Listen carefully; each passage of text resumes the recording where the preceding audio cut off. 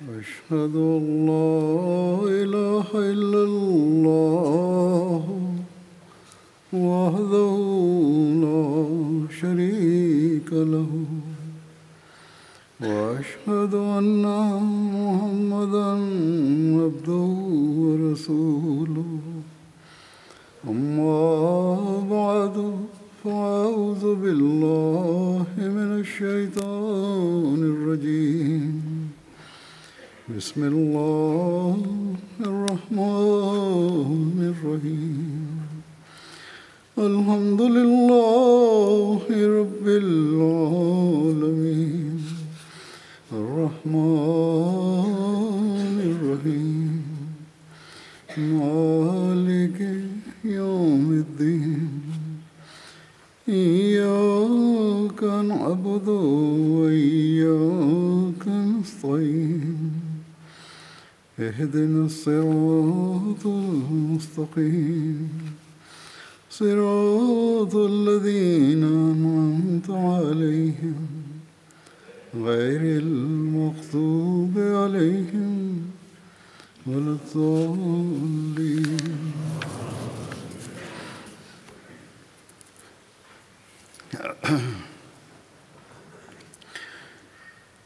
اللہ تعالیٰ نے حضرت صلی اللہ علیہ وسلم پر دین و شریعت کو کامل کیا، مکمل کیا۔ تو قرآن کریم میں یہ اعلان فرمایا کہ الیوم اکملت لکم دینکم واتممت علیکم نعمتی ورضیت لکم الاسلام دینا۔ آج کے دن میں نے تمہارے لیے تمہارا دین کامل کر دیا اور تمہیں اپنی نعمت تمام کر دی، اور میں نے اسلام کو تمہارے لیے دین کے طور پر پسند کر لی۔ بس یہ اللہ تعالیٰ کا بہت بڑا احسان ہے مسلمانوں پر کہ ان کے لیے ایک کامل اور مکمل شریعت عطا فرمائی۔ اور یہ دعویٰ صرف اسلام کا ہے، کسی دوسرے مذہب کا نہیں، کہ اب آخری دین اسلام ہی ہے جو اللہ تعالیٰ کا پسندیدہ دین ہے۔ اور اگر اللہ تعالیٰ کی رضا چاہیے تو اسلام قبول کیے بغیر، اس کی تعلیم پر عمل کیے بغیر کوئی چارہ نہیں۔ اللہ تعالیٰ یہ اعلان فرما رہا ہے کہ قرآنی تعلیم ہی ہے جو اب انسان کی اخلاقی اور روحانی ترقی کا واحد ذریعہ ہے، بلکہ یہ تعلیم اس قدر کامل ہے کہ مادی ترقی کے لیے بھی، کے راستوں کے لیے بھی یہی تعلیم ہے اور ان کی طرف لے کر جاتی۔ بس جب اللہ تعالیٰ اس تعلیم کے متعلق اکملتو کا اعلان فرماتا ہے تو اس کا مطلب ہے کہ انسان کی تمام تر صلاحیتیں، اخلاقی ہوں، روحانی ہیں، جسمانی، ان کا حصول قرآن کریم پر عمل کرنے سے ہی ہو سکتا۔ اور اس کی کامل تعلیم جو ہے صرف قرآن کریم سے مل سکتی ہے اگر اس پہ حقیقی عمل کرنا ہے۔ اور اتمام تو کہہ کر یہ اعلان فرمایا اور پوری قوت سے فرما دیا کہ جو کچھ بھی انسان کی ضروریات تھیں ان کو ہر لحاظ سے پورا کرنے والا صرف قرآن کریم ہے۔ کوئی ایسی ضرورت نہیں جس کا قرآن کریم نے احاطہ نہ کیا ہو، چاہے وہ انسان کی مادی ضروریات ہیں یا روحانی اور اخلاقی معیاروں کو حاصل کرنے کی ضروریات اور طریقے ہیں۔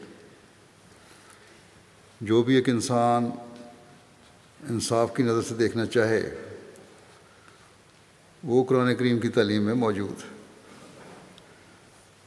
بس اس آیت کے ساتھ قرآن کریم نے اعلان فرما دیا کہ اب انسان کی بقا اس تعلیم کے ساتھ ہی وابستہ ہے، اور یہ تعلیم کل زمانے اور تمام دنیا کے انسانوں کے لیے۔ اور قرآن کریم سے پہلے نازل ہونے والی تمام تعلیمات جو مختلف انبیاء پر اتریں وہ وقتی اور اس زمانے کے لحاظ سے تھی، تمام انسانیت کے لیے نہیں تھی۔ حضرت مسیح موعود علیہ السلام نے اس کی وضاحت میں یہ بھی اعلان فرمایا کہ اس سے یہ ثابت ہوتا ہے کہ حضرت صلی اللہ علیہ وسلم کی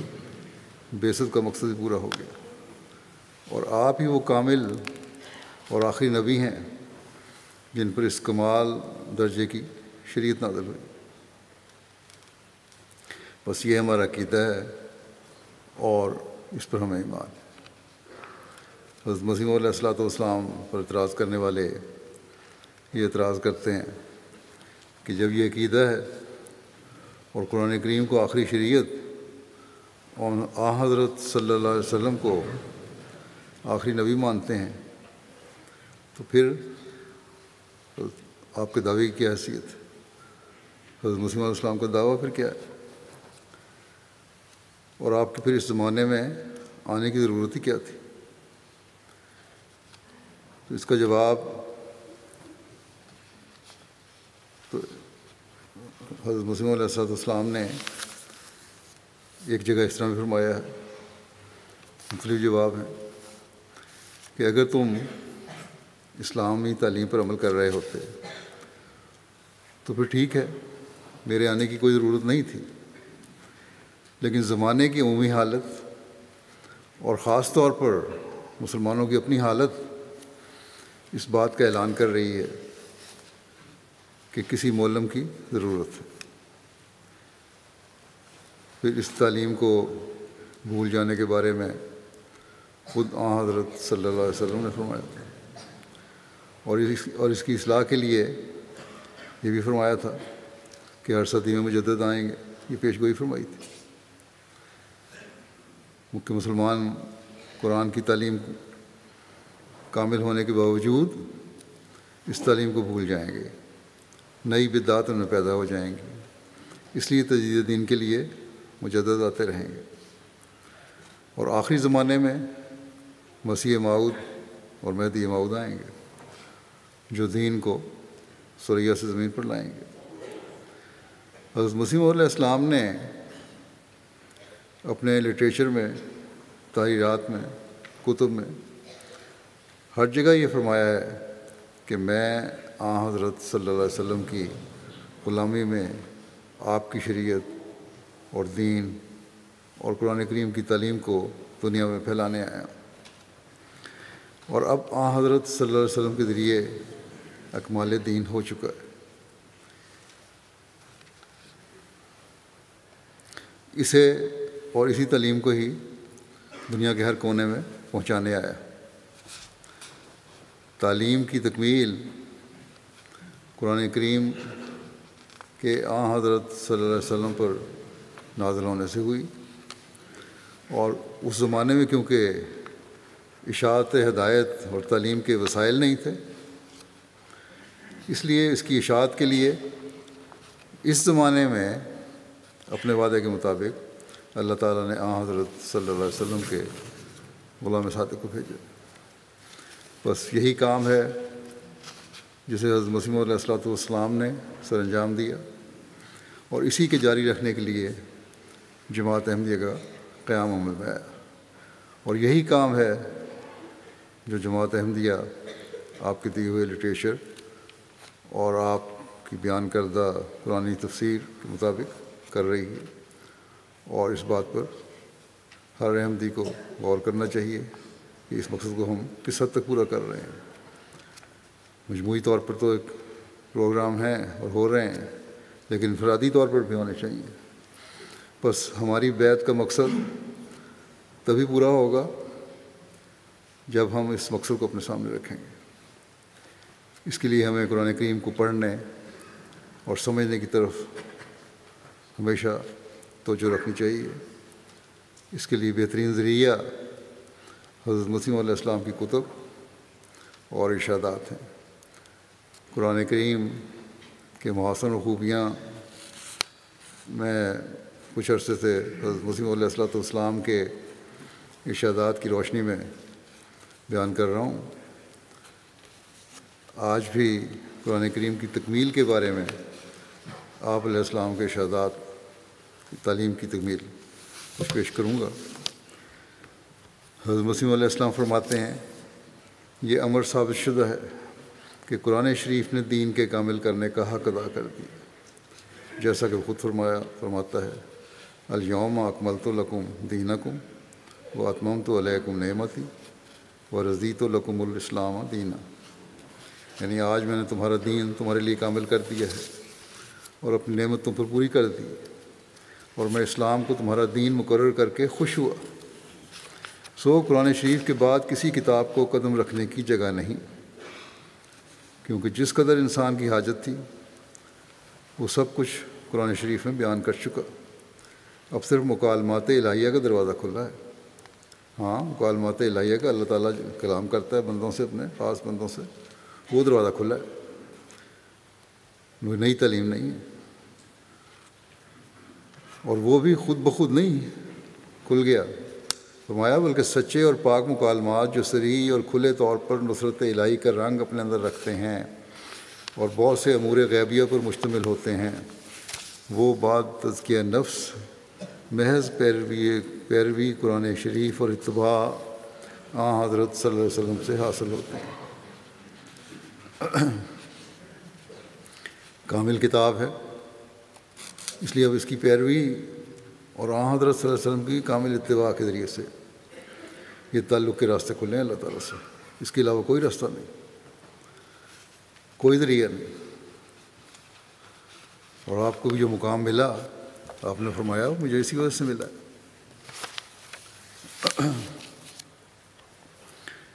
پھر قرآن کریم کے کامل ہدایت ہونے کے بارے میں آپ مزید فرماتے ہیں ایک جگہ کہ قرآن شریف صرف اتنا ہی نہیں چاہتا کہ انسان ترک شر کر کے سمجھ لے کہ بس اب میں صاحب کمال ہو گیا، برائیاں چھوڑ دیں تو کمال نہیں حاصل ہو گیا، بلکہ وہ تو انسان کو اعلیٰ درجے کے کمالات اور اخلاق فاضلہ سے متصف کرنا چاہتا ہے۔ قرآن کریم تو صرف برائیاں چھڑوانا نہیں چاہتا، بلکہ اعلیٰ درجے کے کمالات اور اخلاق فاضلہ پیدا کرنا چاہتا ہے انسان میں، یعنی برائیاں بھی چھوڑنی ہیں اور پھر اس کی جگہ اعلیٰ اخلاق بھی اختیار کرنے ہیں، کہ اس سے ایسے اعمال و افعال سرزد ہوں جو بنی نوع کی بھلائی اور ہمدردی پر مشتمل ہوں، اور ان کا نتیجہ یہ ہو کہ اللہ تعالیٰ اس سے راضی ہو جائے۔ یہ نتیجہ نکلنا چاہیے کہ اللہ تعالیٰ راضی ہو جائے۔ بس یہ سوچ ہے جو ہم میں قرآن کریم کی تعلیم کے مطابق پیدا ہونی چاہیے۔ ہم اپنے جائزے لیں، کیا یہ سوچ ہماری ہے؟ ہم صرف پڑھنے کا دوسروں کی طرح دعویٰ کر رہے ہیں، یہ واقعی یہ تبدیلیاں بھی پیدا ہو رہی ہیں، اللہ تعالیٰ سے خاص تعلق بھی ہمارا پیدا ہو رہا ہے، رمضان میں بھی قرآن کریم پڑھا جاتا ہے، درس بھی سنتے ہیں، بس اس کو زندگی میں لاگو کرنا بھی ضروری ہے۔ اور ہم نے تو اپنے عہد بیت میں بھی عہد کیا ہوا ہے، 10 شرائط ان میں یہ لکھا ہوا ہے کہ قرآن شریف کی حکومت کو بکلی اپنے سر پر قبول کروں گا۔ بس اگر ہم میں سے ہر ایک اس رمضان میں اس پر عمل کرنے کا عہد کر لے اور قرآن کریم کی تعلیمات پر عمل کرنے کا ایک پکا ارادہ کر لے، تو جہاں ہم اپنی روحانیت میں ترقی کر رہے ہوں گے، وہاں ہمارا معاشرہ بھی ایک جنت نظیر معاشرہ بن رہا ہوگا۔ گھروں اور خاندانوں کے جھگڑے جو مختلف وقتوں میں پیدا ہوتے رہتے ہیں، محبت اور پیار میں بدل سکتے ہیں۔ پھر اس بات کی وضاحت فرماتے ہوئے کہ الہی شریعت کا تخم قرآن کریم کے زمانے میں اپنے کمال کو پہنچ گیا، فرماتے ہیں چونکہ قرآن شریف امر معروف اور نہی منکر میں کامل ہے، جو کام کرنے والے ہیں ان کی ہدایت دینے میں، اور جن سے روکا گیا ہے ان کے بارے میں بتانے میں کامل ہے، مکمل طور پر بتا دیا کیا کرنا ہے کیا نہیں کرنا۔ اور خدا نے اس میں یہی ارادہ کیا ہے کہ جو کچھ انسانی فطرت میں انتہا تک بگاڑ ہو سکتا ہے اور جس قدر گمراہی اور بدعملی کے میدانوں میں وہ آگے سے آگے بڑھ سکتے ہیں، ان تمام خرابیوں کی قرآن شریف کے ذریعے سے اصلاح کی جائے۔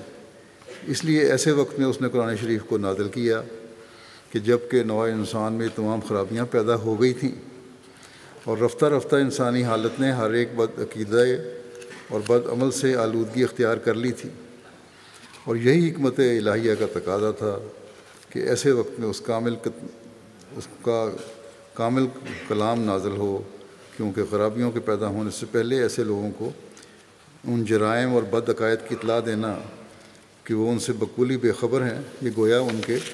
گناہوں کی طرف خود ملان دیتا ہے۔ پہلے ہی بتا دینا کہ یہ گناہ ہیں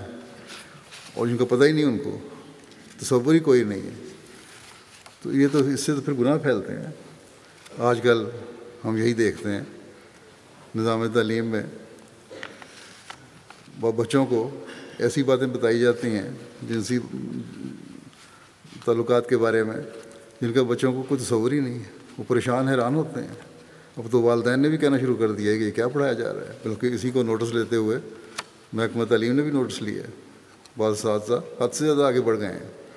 کہ ایسی باتیں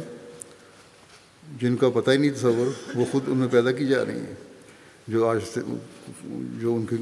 بلوغت کی عمر کو پہنچنے تک ان پر ان کو پتہ ہونی چاہیے۔ تو یہی قانون شریعت اور اس انسانی قانون میں فرق ہے، یہی قانون قرآن کریم کی ہدایت میں فرق ہے کہ قرآن کریم ہدایت دیتا ہے اور واضح بھی کرتا ہے کہ اس عمر کی یہ ہدایت، اس عمر کی یہ ہدایت، یہ نہیں کہ ہر چیز کھول کے بیان کر دیا اور اس کی تفسیریں جو ہیں پھر آہستہ آہستہ انہی الفاظ میں سے نکلتی چلی جاتی ہیں ہر ایک کے عقل اور سمجھ کے مطابق۔ تو فرمایا سو خدا کی وہی حضرت آدم سے تخم ریزی کی طرف شروع ہوئی، اور تخم خدا کی شریعت کا قرآن شریف کے زمانے میں اپنے کمال کو پہنچ کر ایک بڑے درخت کی طرح ہو گیا۔ بس جس طرح برائیاں پھیلتی رہیں، ان کا علاج بھی زمانے کے لحاظ سے ظاہر ہوتا رہا۔ اور قرآن کریم کی تعلیم میں یہ خوبی بھی ہے کہ ہر زمانے کے جو برائیاں پیدا ہو رہی ہیں اس کا علاج اسی تعلیم میں مل جاتا ہے، جو مفسرین کے ذریعے سے ہمیں اللہ تعالیٰ کے نیک بندوں کے ذریعے سے ہمیں پتہ لگتا رہتا ہے۔ پھر فرمایا کہ چونکہ کامل کتاب نے آ کر اصلاح کرنی تھی، ضرور تھا کہ اس کے نزول کے وقت اس کی جائے نزول میں بیماری بھی کامل طور پر ہو، تاکہ ہر ایک بیماری کا کامل علاج مہیا کیا جاوے۔ سو اس جزیرے میں کامل طور سے بیمار تھے، اور جن میں وہ تمام بیماریاں روحانی موجود تھیں، یعنی عرب میں، جو اس وقت یا اس سے بعد آئندہ نسلوں کو لاحق ہونے والی تھیں۔ اس میں مزید وضاحت ہو گئی، جو اس وقت موجود تھی یا آئندہ نسلوں میں لاحق ہونے والی تھیں، ان کی تعلیم دے دی، کیونکہ زمانہ دور نہیں جانا تھا، شریعت کامل ہو رہی تھی، اس لیے جو ہو سکتی تھیں آئندہ ان کی بھی وضاحت کر دی، اور بتا دیا کہ کس حد تک تم نے کہاں تک کھولنا ہے، کس طرح تمہیں کھلتا جائے گا، اور اسی طرح اس لیے مفسرین زمانے کے لحاظ سے تشریح کرتے چلے گئے۔ فرمایا کہ یہی وجہ تھی کہ قرآن نے کل شریعت کی تکمیل کی، اور کتابوں کے نازل ہونے کے وقت نہ یہ ضرورت تھی، اور کتابوں کے نازل ہونے کے وقت نہ یہ ضرورت تھی، نہ ان میں ایسی کامل تعلیم تھی۔ آپ نے یہاں یہ ثابت فرمایا کہ خود عیسائی اور یہودی اس بات کا اعتراف کرتے ہیں کہ زمانہ ہر لحاظ سے انتہائی بگڑا ہوا تھا، اور اس وقت ایک شریعت کی ضرورت تھی۔ یہ بیان فرماتے ہوئے کہ قرآن کریم ہر کسی انسانی کلام کے مشابہ نہیں ہو سکتا۔ آپ فرماتے ہیں، اس کو سمجھاتے ہوئے مثال دیتے ہوئے فرماتے ہیں کہ جب چند متکلمین انشاء پرداز اپنی علمی طاقت کے زور سے ایک مضمون لکھنا چاہیں، اچھے بولنے والے، اچھے لکھنے والے اپنی علمی طاقت کے ذریعے سے مضمون لکھنا چاہیں کہ جو فضول اور کذب اور حشو اور لغو اور ہزل اور ہر یک محمل بیانی اور جریدہ زبانی اور دوسرے تمام امور مخل بلاغت اور آفات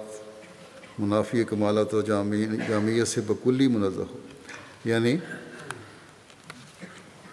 جو ہر قسم کے فضول قسم کا جھوٹ، بنائی ہوئی باتیں، لغو باتیں، بیہودہ باتیں، ٹھٹھے ہنسی وغیرہ، اور ہر ایک بیکار اور بیہودہ بات اور الجھی ہوئی پیچیدہ باتیں جن کی سمجھ نہ آئے انسان کو، اور ایسی ساری باتیں جس میں حکمت بھی نہ ہو اور بلاغت بھی نہ ہو، اور تو اچھا لکھنے والا ان سب فضولیات سے پاک باتیں لکھنے کی کوشش کرتا ہے۔ یہی ایک اچھے لکھنے والے کی نشانی ہے کہ ہر قسم کی بیہودگیوں سے وہ پاک ہو، اس کا کلام منزہ اور پاک ہو۔ اور فرمایا کہ اور سراسر حق اور حکمت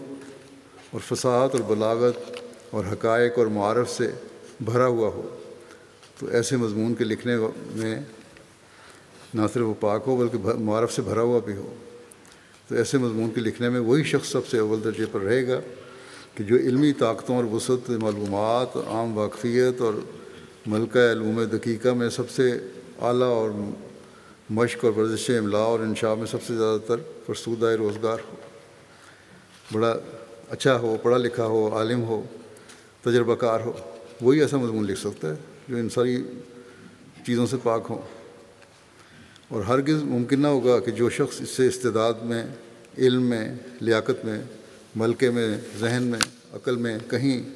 فروتر اور متنزل ہے، بہت نیچے گرا ہوا ہے، وہ اپنی تحریر میں من حیث الکمالات اس سے برابر ہو جائے۔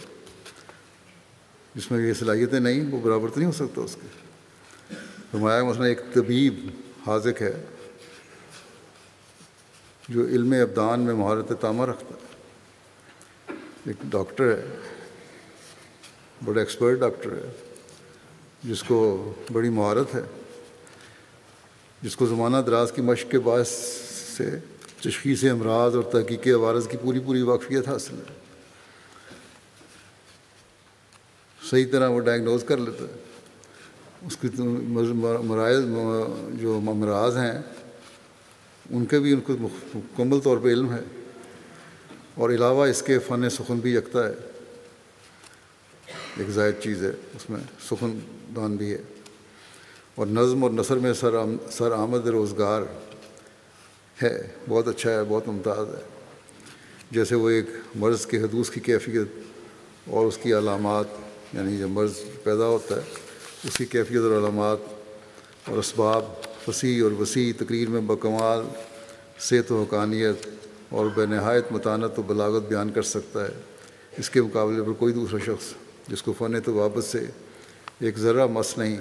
اور فن سخن کی نزاکتوں سے بھی ناآشنا محض ہے،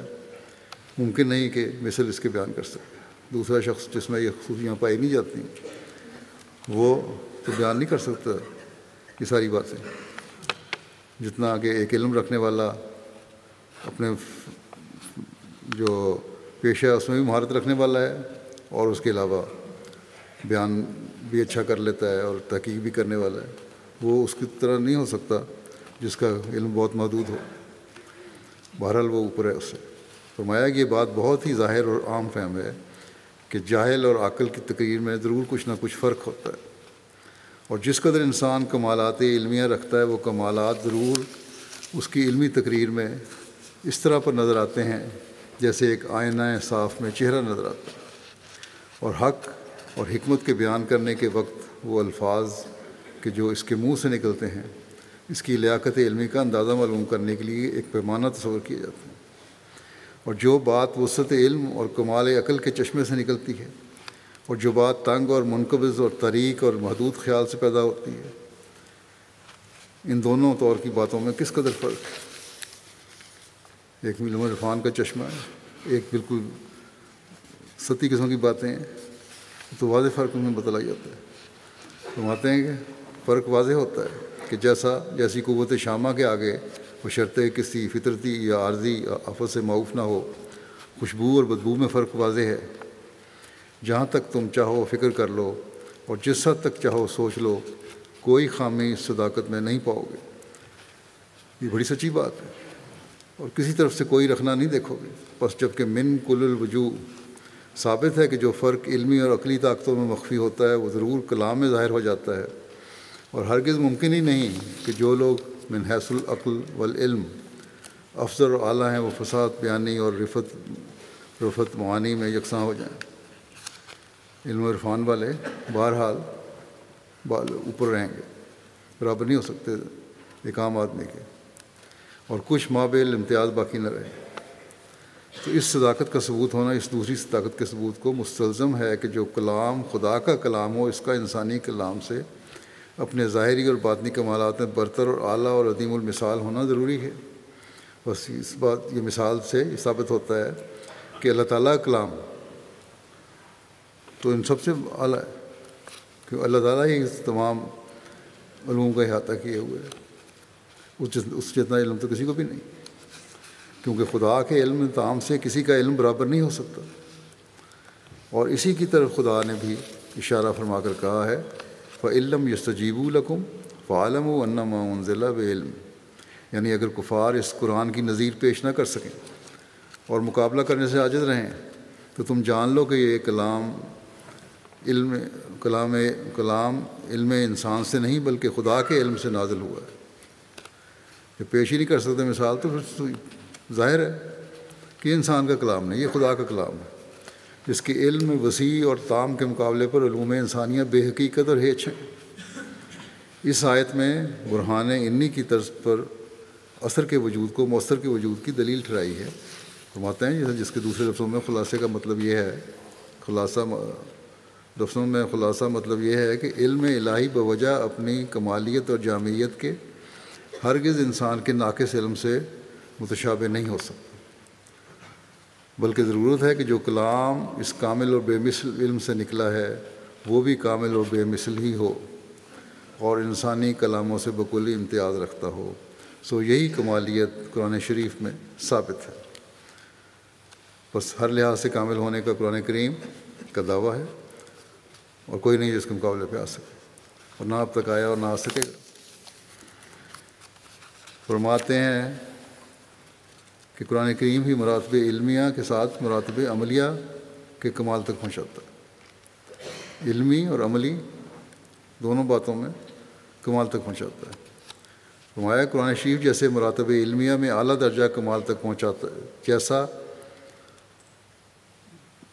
قرآن شریف جیسے مراتب علمیہ میں اعلیٰ درجہ کمال تک پہنچاتا ہے،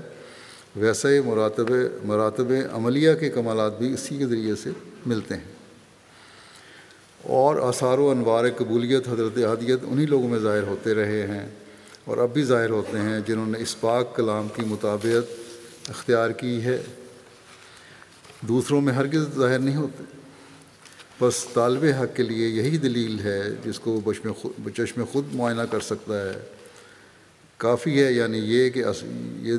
یہی دلیل جس کو وہ بچشم خود معائنہ کر سکتا ہے کافی ہے، یعنی یہ کہ آسمانی برکتیں اور ربانی نشان صرف قرآن شریف کے کامل تابعین میں پائے جاتے ہیں۔ قرآن کریم کی کامل اتباع کرو گے تو نشانات بھی نظر آئیں گے۔ لوگ پوچھتے ہیں نشانات، ہمیں تو نظر نہیں آیا،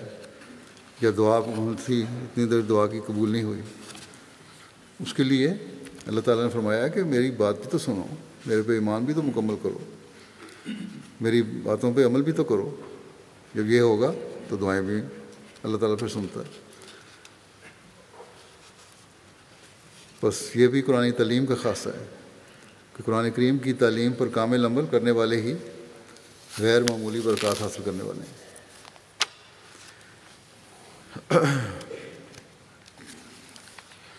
آپ نے فرمایا قرآن کریم نے کمال اعجاز سے تمام دینی صداقتوں پر احاطہ کیا ہے۔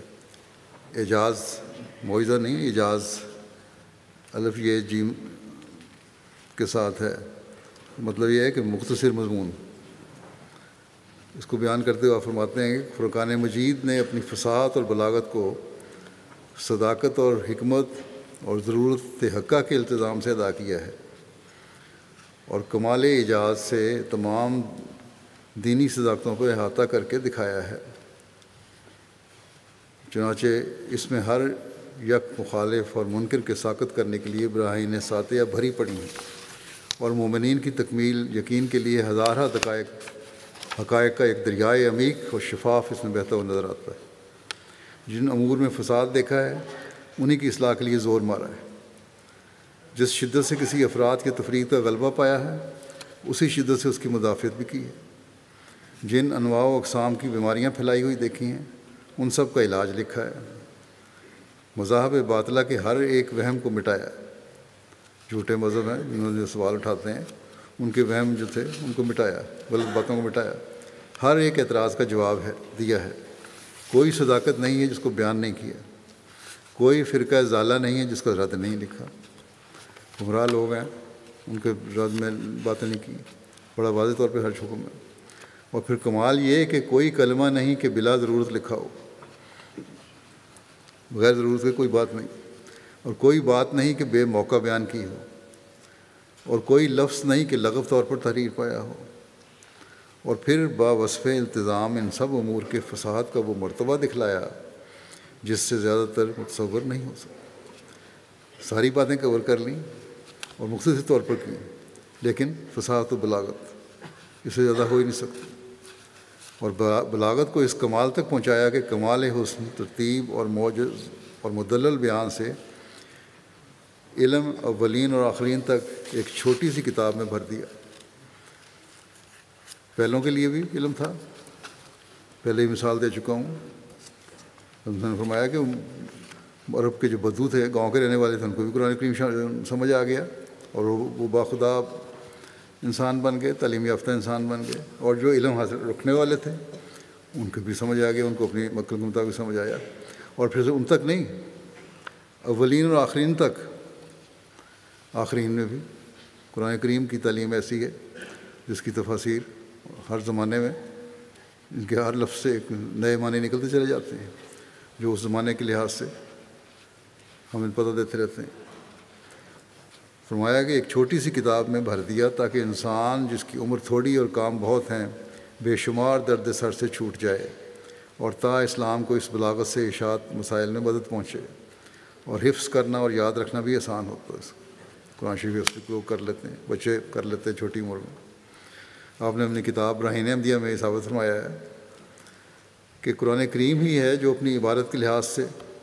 اور زبان کے لحاظ سے ایسی صداقتیں بیان فرماتا ہے جو کہیں اور نہیں، اور انجیل وغیرہ کتابیں تو انسانی دخل اندازی کی وجہ سے الہی کتابیں رہی نہیں اب۔ پھر قرآن کریم کے اعجاز کلام کا کمال ایک جگہ اور بیان فرماتے ہیں، جب منصف آدمی قرآن شریف کو دیکھے تو فی الفور اسے معلوم ہوگا کہ قرآن شریف میں اعجاز کلام اور کلّہ و دلّہ بیان میں جو لازمہ ہے، ضروریہ بلاغت ہے، وہ کمال دکھلایا ہے، یعنی تھوڑے اور واضح بیان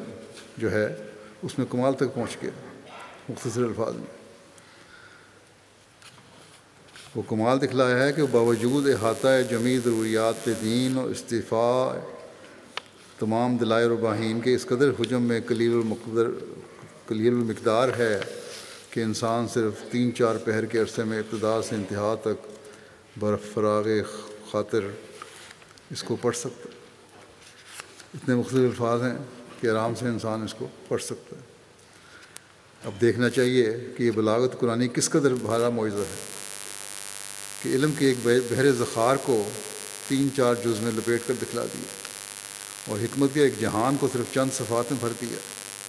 کیا کبھی کسی نے دیکھا یا سنا کہ اس قدر قلیل الحجم کتاب تمام زمانے کی صداقتوں پر مشتمل ہو؟ کیا عقل کسی عقل کے انسان کے لیے یہ مرتبہ عالیہ تجویز کر سکتی ہے کہ وہ تھوڑے سے لفظوں میں ایک دریا حکمت کا بھر دے جس سے علم دین کی کوئی صداقت ظاہر نہ ہو؟ اب یہاں وید جو ہندوؤں کی کتاب ہے کے ساتھ موازنہ کر رہے تھے اور ثابت فرمایا کہ وید میں تو ایسا بیان ہی نہیں جو قرآن کریم میں ہے، اور پھر لمبی عبارتیں ہیں اس کی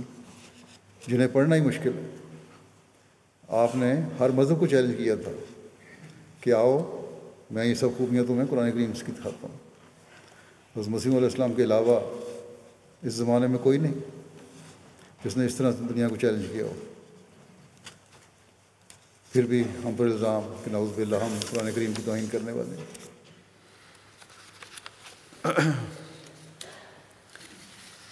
قرآن کریم کا زمانہ کامل تعلیم کا مقتضی تھا. فرماتے ہیں قرآن شریف نے ہی کامل تعلیم عطا کی ہے، اور قرآن شریف کا ہی ایسا زمانہ تھا جس میں کامل تعلیم عطا کی جاتی، کچھ ذکر پہلے بھی ہو چکا ہے. بس یہ دعویٰ کامل تعلیم کا جو قرآن شریف نے کیا یہ اسی کا حق تھا، اس کے سوا کسی آسمانی کتاب نے ایسا دعویٰ نہیں کیا. فرمایا ہمارے نزدیک تو مومن وہی ہے جو قرآن شریف کی سچی پیروی کرے اور قرآن شریف ہی کو خاتم الکتب یقین کرے. مومن کی یہ نشانی ہے. اور اسی شریعت کو جو حضرت صلی اللہ علیہ وسلم دنیا میں لائے تھے اسی کو ہمیشہ تک رہنے والی مانے، اور اس میں ایک ذرہ بھر اور ایک شوشہ بھی نہ بدلے، اور اس کی اتباع میں فنا ہو کر اپنا آپ کھو دے، اور اپنے وجود کا ہر ذرہ اسی راہ میں لگائے، عملاً اور علماً اس کی شریعت کی مخالفت نہ کرے، تب پکا مسلمان ہوتا ہے. اب یہ ہمیں جائزے کی ضرورت ہے. قرآن کریم کے آخری کتاب ہونے کے بارے میں اب فرماتے ہیں کہ قرآن شریف ایسے زمانے میں آیا تھا کہ جس میں ہر ایک طرح کی ضرورتیں تھیں کہ جن کا پیش آنا ممکن ہے پیش آ گئی تھیں، جن کا پیش آنا ممکن ہے پیش آ گئی تھیں، یعنی تمام امور اخلاقی اور اعتقادی اور قولی اور فعلی بگڑ گئے تھے، اور ہر ایک قسم کا افراط اور تفریط اور ہر ایک نوع کا فساد اپنے انتہا کو پہنچ گیا تھا. اس لیے قرآن شریف کی تعلیم بھی انتہائی درجہ پر نازل ہوئی. بس انہی معنوں سے شریعت فرقانی مختتم اور مکمل ٹھہری اور پہلی شریعتیں ناقص رہیں، کیونکہ پہلے زمانوں میں وہ مفاسد کہ جن کی اصلاح کے لیے الہامی کتابیں آئیں وہ بھی انتہائی درجہ پر نہیں پہنچے تھے، اور قرآن شریف کے وقت میں وہ سب اپنے انتہا کو پہنچ گئے تھے. بہت سے لوگ سوال کرتے رہتے ہیں لکڑی کے بچے یا نوجوانی میں قدم رکھنے والے، ان کے لیے جواب ہے پہلے وہ باتیں انتہا کو نہیں پہنچتی، یہاں انتہا کو بھی پہنچ گئی، اس لیے تعلیم بھی انتہا کو پہنچ گئی. اس لیے قرآن کریم نازل ہوا، اور اس لیے حضرت صلی اللہ علیہ وسلم کے ذریعے سے اسلام کی بنیاد پڑی. بس اب قرآن شریف اور دوسری الہامی کتابوں میں فرق یہ ہے کہ فرمایا کہ فرق یہ ہے کہ پہلی کتابیں اگر ہر ایک طرح کے خلل سے محفوظ بھی رہتی پھر بھی بوجہ ناقص ہونے تعلیم کے ضرور تھا کہ کسی وقت کامل تعلیم یعنی فرقان مجید ظہور پذیر ہوتا.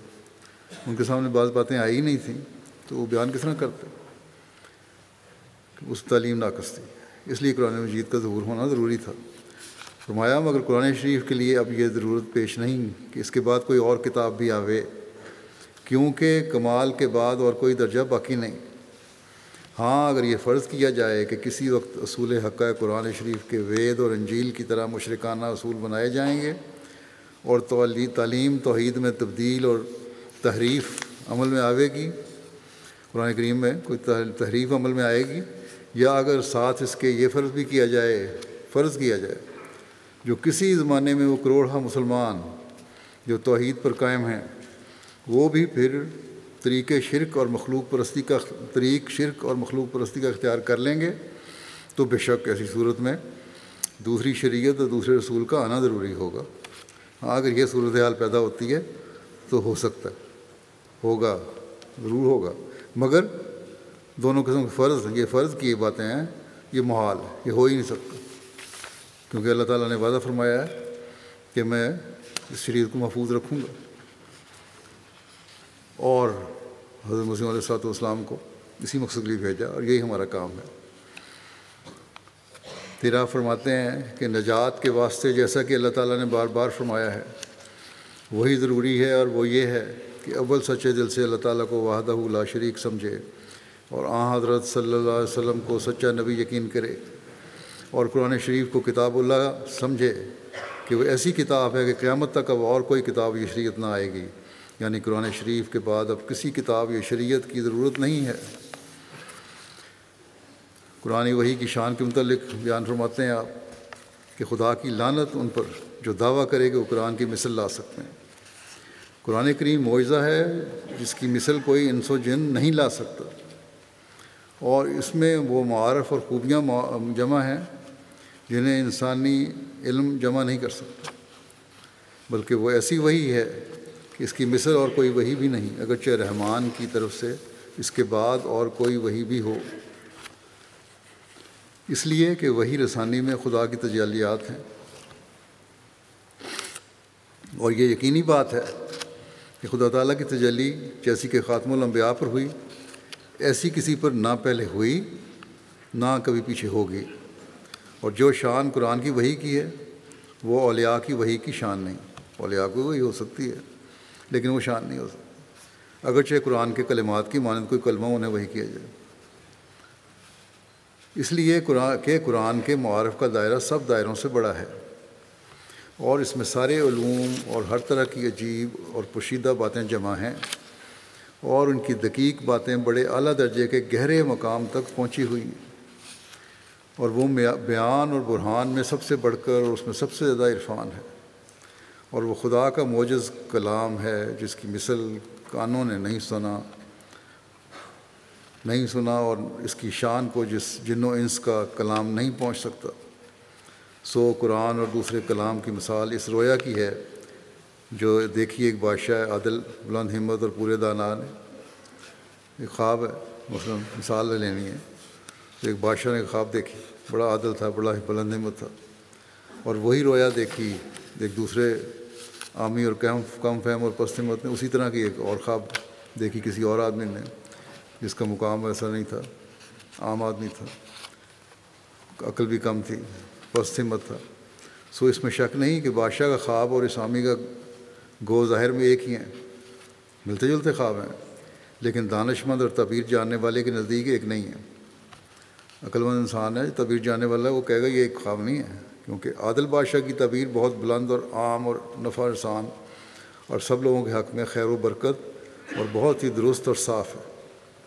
بڑی وسیع دائرہ ہے اس کے خواب کا۔ مگر عامی کی رویا اکثر صورتوں میں آمیزش اور میل کچیل سے پاک نہیں ہوتی، اس کے علاوہ اس کا اثر بیٹوں اور باپوں یا تھوڑے سے دوستوں سے آگے نہیں جاتا۔ محدود دائرہ جو ہے اس کا، خاندان کا، بیٹے ہیں، باپ ہے، یا رشتہ دار ہیں یا دوست ہیں، ان تک ہی وہ، اگر کوئی ایسی چیز ہے کہ فائدہ پہنچنے والا ہے تو ان تک ہی فائدہ پہنچے گا۔ اور فرمایا گا اور اگر اغیار سوار بھی ہوں، دوسروں کو سوار بھی کر لو، ان کے متعلق بھی ان کو کہہ لو، لپیٹ لو کہ ہاں جی اس آمنی کی جو خواب ہے اس میں دوسرے بھی شامل ہو سکتے ہیں، تو بھی بہت ہی نزدیک جگہ میں ڈیرے ڈال دیتے ہیں، پھر بھی قریب قریب رہے گا، اتنا ماحول جس جب تک وہ جانتا ہے وہیں تک رہے گا اس کا اثر، اور پالانوں سے اتر کر آشیانوں میں گھس جاتے ہیں۔ یعنی کہ وہ محاورتاً آپ نے فرمایا کہ پھر محدود ہو جاتے ہیں۔ یہ ان کی وسعت جو ہے اس قدر ہو ہی نہیں سکتی۔ مگر قرآن کریم کے سواروں کا یہ حال ہے کہ وہ آبادی کے ہر دائرے کو قطع کرتے ہیں، بڑے وسیع ہیں۔ قرآن کریم ایک کتاب ہے جس کے نیچے عرفان کے دریا بہتے ہیں، اور کسی گویائی کا پرندہ اس سے فوق اڑ نہیں سکتا، اس سے زیادہ کوئی اور بیان کر ہی نہیں سکتا، اور ہر پونجی والا اس کے خزانوں اور دفینوں سے کچھ لیتا ہے، اور میرے نزدیک ہر متکلم اس قرضے میں مبتلا ہونے کے بغیر محض تہی دست ہے۔ اگر یہاں سے نہیں فائدہ اٹھایا تو کسی کا کلام صحیح کلام ہو ہی نہیں سکتا، اور قرض دار سے سخت تقاضا کیا جاتا ہے اور سخت کوشش کی جاتی ہے کہ قاضی تک پہنچا کر اس سے روپیہ وصول کیا جائے، مگر قرآن کریم تنگ دستوں کو صدقات دیتا اور ساری تنگیاں اور دور کرتا، بلکہ اخلاص والوں کو سونے کی ڈلیاں دیتا۔ دوسرے تو لوگ تو اپنے قرض داروں سے مقدمے بازیاں کرتے ہیں اگر کوئی چیز دے دیں تو، لیکن قرآن کریم تو ایسا علم دیتا ہے جو اس کے چشمے بہتے چلے جاتے ہیں علم و عرفان کے، اس طرح ہی ہے جس طرح سونے کی ڈلیاں مل رہی ہیں۔ اور اپنے قرض داروں کو مہلت دینے کا احسان نہیں جتاتا بلکہ ان کو سونا اکٹھا کرنے کی ترغیب دیتا ہے۔ فرمایا ہم تو اول کوزے بنے پھر قرآن کے دریا سے لبالب ہو۔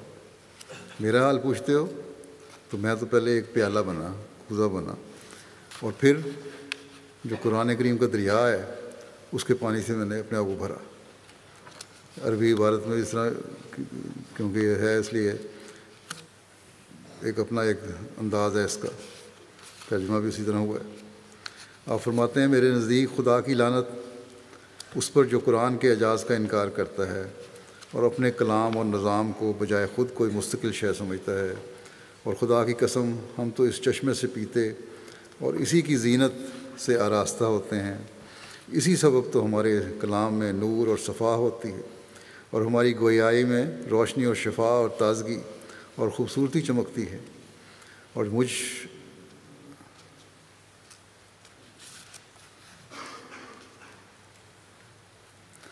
مجھ پر قرآن کے سوا اور کسی کا احسان نہیں، اور اس نے میری ایسی پرورش کی ہے کہ ویسی ماں باپ بھی تو نہیں کرتے. اور خدا نے مجھے اس سے خوشگوار پانی پلایا اور ہم نے اس کو روشن کرنے والا اور مددگار پایا. فرمایا کہ اگر میرے ساتھ خدا تعالیٰ کا کوئی نشان نہ ہوتا اور نہ اس کی تائید اور خود نصرت میرے شامل حال ہوتی، اور میں نے قرآن سے الگ کوئی راہ نکالی ہوتی یا قرآنی احکام اور شریعت میں کچھ دخل تصرف کیا ہوتا یا منسوخ کیا ہوتا یا حضرت صلی اللہ علیہ وسلم کی پیروی کے باہر کوئی اور نئی راہ بتائی ہوتی،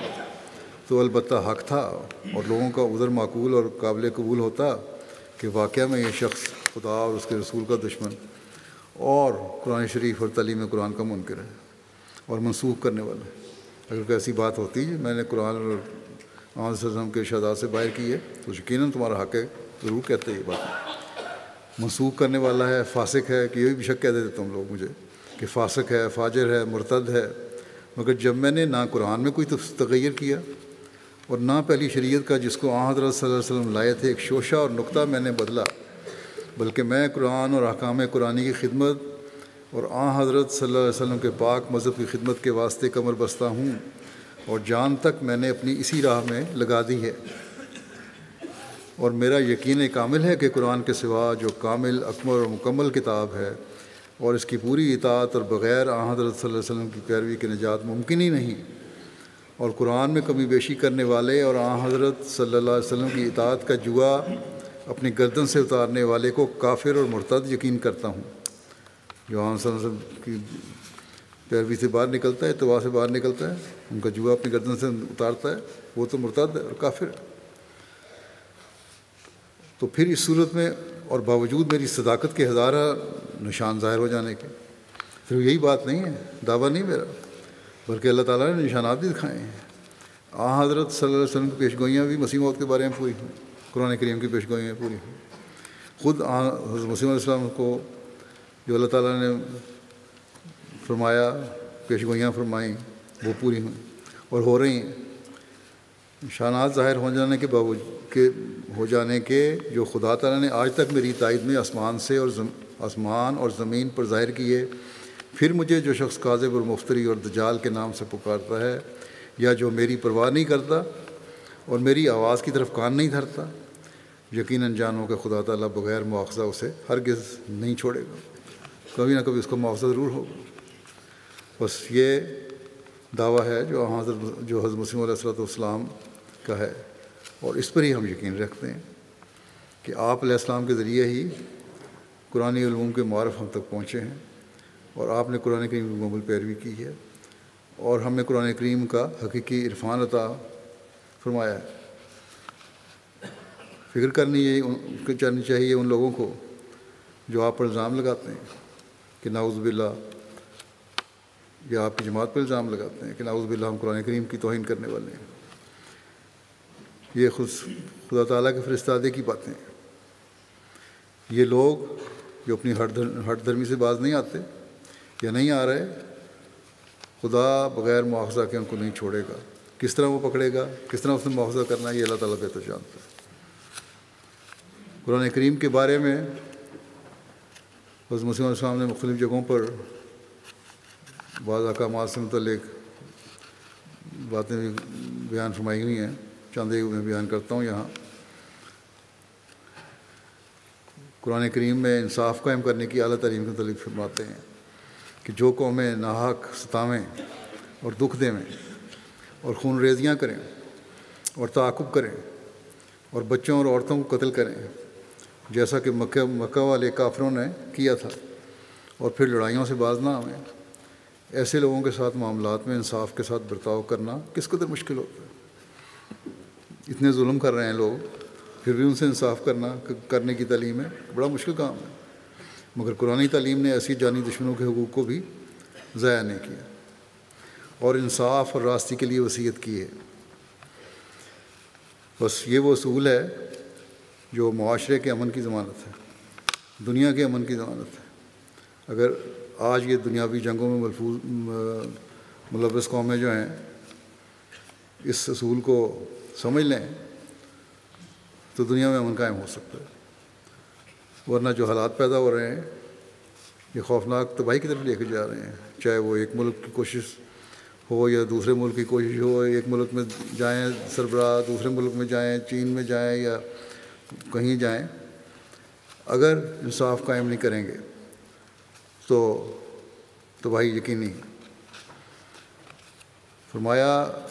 پھر ایک جگہ فرماتے ہیں اور مثال میں کہ اگر کوئی قرآن کے زمانے پر ایک نظر ڈال کر دیکھے کہ دنیا میں تعدد ازدواج کس افراد تک پہنچ گیا تھا، شادیاں ہوتی تھیں، بیویاں کتنی ہوتی تھیں، 100 80 بیویاں رکھ لیتے تھے لوگ، اور کیسی بے اعتدالیوں سے عورتوں کے ساتھ برتاؤ کیا ہوتا تھا، کتنے ظلم ہوتے تھے عورتوں پر، تو اسے اقرار کرنا پڑے گا کہ قرآن نے دنیا پر یہ احسان کیا کہ ان تمام بے اعتدالیوں کو موقوف کر دیا۔ یہ تو اللہ تعالیٰ کا احسان ہے، قرآن کریم کی تعلیم کا احسان ہے کہ قرآن کریم کی تعلیم کے ذریعے سے اللہ تعالیٰ نے یہ ساری جو غلط قسم کی باتیں تھیں ان کو ختم کیا۔ عورت کی کوئی عزت نہیں تھی، شادیوں میں کوئی حد نہیں تھی، حقوق نہیں تھے، یہ ساری چیزیں قرآن کریم نے دلوائے ہیں، اور اسلام سے پہلے اس کا تصور بھی نہیں تھا۔ پھر ایک جگہ فرماتے ہیں کہ قرآن شریف صرف سماع کی حد تک محدود نہیں ہے، کیونکہ اس میں انسانوں کے سمجھانے کے لیے بڑے بڑے معقول دلائل ہیں، اور جس قدر عقائد اور اصول اور احکام اس نے پیش کیے ہیں ان میں سے کوئی بھی ایسا امر نہیں جس میں زبردستی اور تحکم ہو۔ جو بھی احکام ہیں وہ زبردستی کوئی نہیں، تحکم کوئی نہیں۔ آپ نے فرمایا کہ اللہ تعالیٰ فرماتا ہے کہ لا اکراہ فی الدین، یعنی دین میں کوئی بات جبر سے نہیں بنوانا، یعنی دین کوئی بات جبر سے بنوانا نہیں چاہتا، بلکہ ہر ایک بات کے دلائل پیش کرتا ہے، اور دلائل پیش کر کے پھر سامنے رکھتا ہے اور ماننے کی طرف توجہ دلاتا ہے۔ پھر قرآن کریم کی کامل تعلیم کا اعلان کرتے ہوئے دنیا کو چیلنج دیتے ہوئے فرماتے ہیں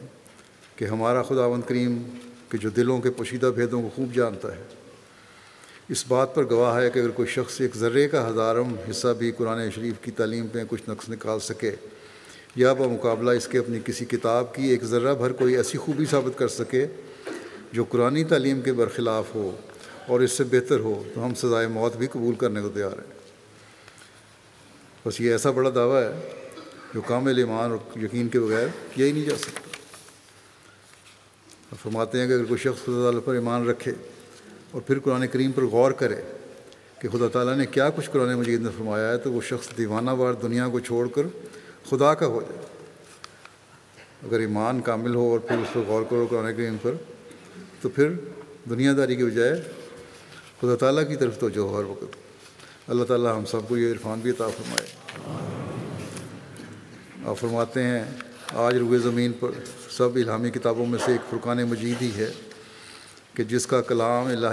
الہی ہونا دلائل قطعیہ سے ثابت ہے، جس کے اصول نجات کے بالکل راستی اور وضع فطرتی پر مبنی ہیں۔ نجات کے جو اصول ہیں وضع فطرت پر مبنی ہیں، جس کے عقائد ایسے کامل اور مستحکم ہیں جو براہین قویہ ان کی صداقت پر شاہد ناطق ہے، جس کے احکام حق محض پر قائم ہیں، جس کی تعلیمات ہر یک طرح کی آمیزش، شرک اور بدعت اور مخلوق پرستی سے بکلی پاک ہیں، جس میں توحید اور تعظیم الہی اور کمالات حضرت عزت کے ظاہر کرنے کے لیے انتہا کا جوش ہے، جس میں یہ خوبی ہے کہ سراسر وحدانیت جناب الہی سے بھرا ہوا ہے، خدا تعالیٰ کی وحدانیت سے بھرا ہوا ہے، اور کسی طرح کا دھبا، نقصان اور عیب اور نالائق صفات کا ذات پاک حضرت باری تعالیٰ پر نہیں لگاتا، اور کسی اعتقاد کو زبردستی تسلیم کرانا نہیں چاہتا۔ یہ نہیں کہ اعتقاد پہ زبردستی تسلیم کر لو، بلکہ دلیل دیتا ہے، بلکہ جو تعلیم دیتا ہے، فرمایا بلکہ جو تعلیم دیتا ہے اس کی صداقت کی وجوہات پہلے دکھلا دیتا ہے، اور ہر ایک مطلب اور مدعا کو حجج اور براہین سے ثابت کرتا ہے، اور ہر یک اصول کی حقیقت پر دلائل واضح بیان کر کے مرتبہ یقین کامل اور معرفت تام تک پہنچاتا ہے، اور جو خرابیاں اور ناپاکیاں اور خلل اور فساد لوگوں کے عقائد اور اعمال اور اقوال اور افعال میں پڑے ہوئے ہیں، ان تمام مفاسد کو روشن براہین سے دور کرتا ہے، اور وہ تمام آداب سکھاتا ہے کہ جن کا جاننا انسان کو انسان بننے کے لیے نہایت ضروری ہے۔ انسان بننے کے بھی آداب ہوتے ہیں، وہ سارے آداب قرآن کریم میں ملتے ہیں، اور ہر یک فساد کی اسی زور سے مدافعت کرتا ہے کہ جس زور سے وہ آج کل پھیلا ہوا ہے۔ یہ نہیں کہ ایک زمانے میں کہ فساد کو رد کر رہا ہے، بلکہ ہر فساد کی اسی زور سے مدافعت کرتا ہے جس زور سے وہ آج کل پھیلا ہوا ہے۔ جس طرح آج پھیلا ہوا ہے اسی طرح اس کی مدافعت بھی وہیں سے نکل آتی ہے، اس کا علاج نکلتا ہے، اس کو توڑ کرتا ہے، اور اس کی تعلیم نہایت مستقیم اور قوی اور سلیم ہے، گویا احکام قدرتی کا ایک آئینہ ہے، اور قانون فطرت کی ایک عکسی تصویر ہے، اور بنائی دلی اور بصیرت قلبی کے لیے ایک آفتاب چشم افروز ہے، روشن کرنے والی کا سورج ہے، اور عقل کے اجمال کو تفصیل دینے والا اور اس کے نقصان کا جبر کرنے والا ہے۔ جو عقل کی باتیں مختصر ہوتی ہیں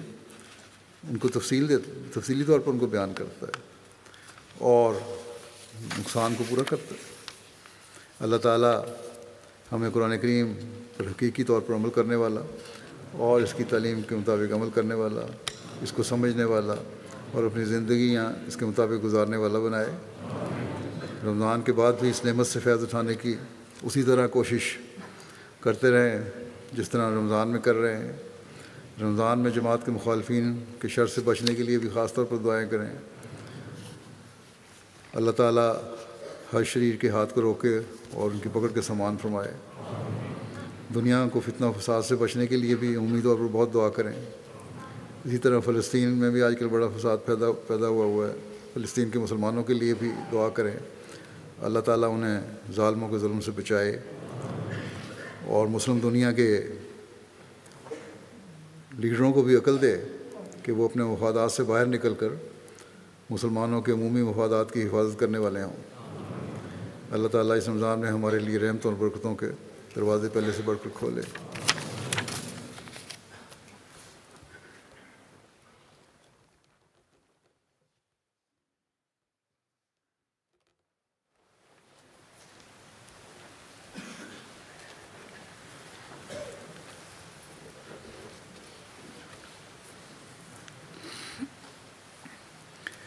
الحمد لله نحمده ونستعينه ونستغفره ونؤمن به ونتوكل عليه ونعوذ بالله من شرور أنفسنا ومن سيئات أعمالنا من يهده الله فلا مضل له ومن يضلل فلا هادي له ونشهد أن لا إله إلا الله ونشهد أن محمدا عبده ورسوله عباد الله رحمكم الله إن الله يأمر بالعدل والإحسان وإيتاء ذي القربى وينهى عن الفحشاء والمنكر والبغي يعظكم لعلكم تذكرون اذكروا الله يذكركم وادعوه يستجب لكم ولذكر الله أكبر